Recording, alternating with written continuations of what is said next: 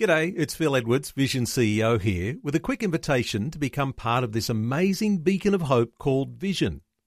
Together we can put our love into action to help people of all kinds build or rebuild their lives on the truth of God. Please consider the part you can play during our upcoming Visionathon appeal, remembering that it's your support that makes Vision possible, including this podcast. Audio on demand from Vision Christian Media. Exploring faith and the future. Neil Johnson and Bible teacher Dr. Kameel Majdali. Looking at the Bible again today, Kameel, last program we were talking about some of the images that we have, some of the word pictures that describe the power and the impact and the usefulness of the Bible in our lives. You've got a few more up your sleeve. What are some other ways that we can understand how the Bible functions in our life? Okay, Neil, as I've been sharing, I believe the Bible is concrete. It's not just abstract and mystical, but it uses terms we can relate to. For example, Jeremiah 23, verse 29, where the Lord is speaking, "Is not my word like a fire and like a hammer that breaks the rock in pieces?" Now that is rather interesting. God's word as a fire.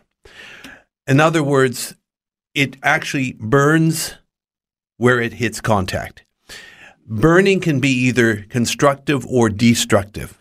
Fire is a metaphor not just for God's word, but also for the Holy Spirit. It's one of the symbols of the Holy Spirit. And I have this twin theme. It's actually the tagline for our Teach All Nations ministry, empowering through word and spirit.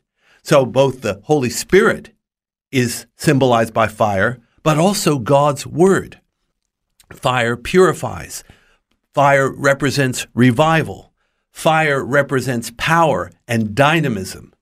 And yes, that's what God's word will do. When you preach God's word and teach God's word, it can renovate by fire a situation that is distasteful to God and therefore leave in its place something that is, shall we say, acceptable and holy and right before God. But remember, the second part is it's like a hammer that breaks the rock in pieces.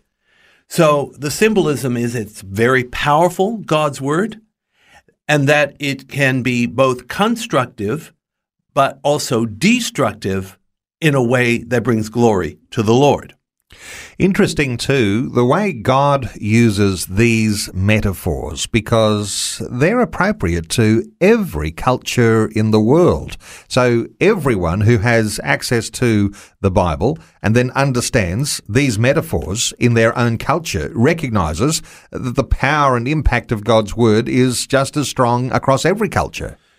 Well, that has been part of the power and majesty of God as revealed in his word.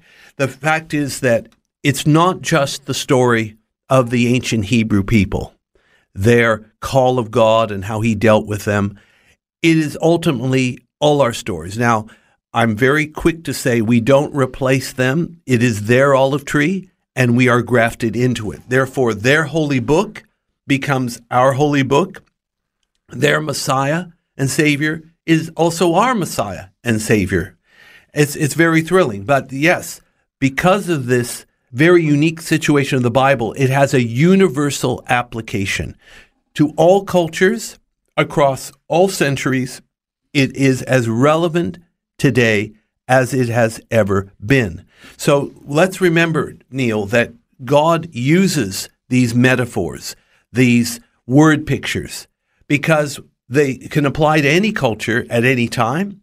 And when people, shall we say, listen, and the Holy Spirit quickens it to their hearts, they will come as close to God as anybody anywhere. That's why there's places like Latin America, Africa, and Asia that are having revival because they said yes to the Word of God.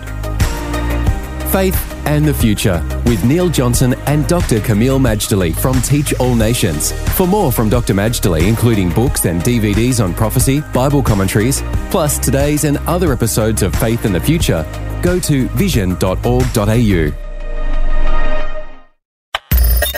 Thanks for taking time to listen to this audio on demand from Vision Christian Media.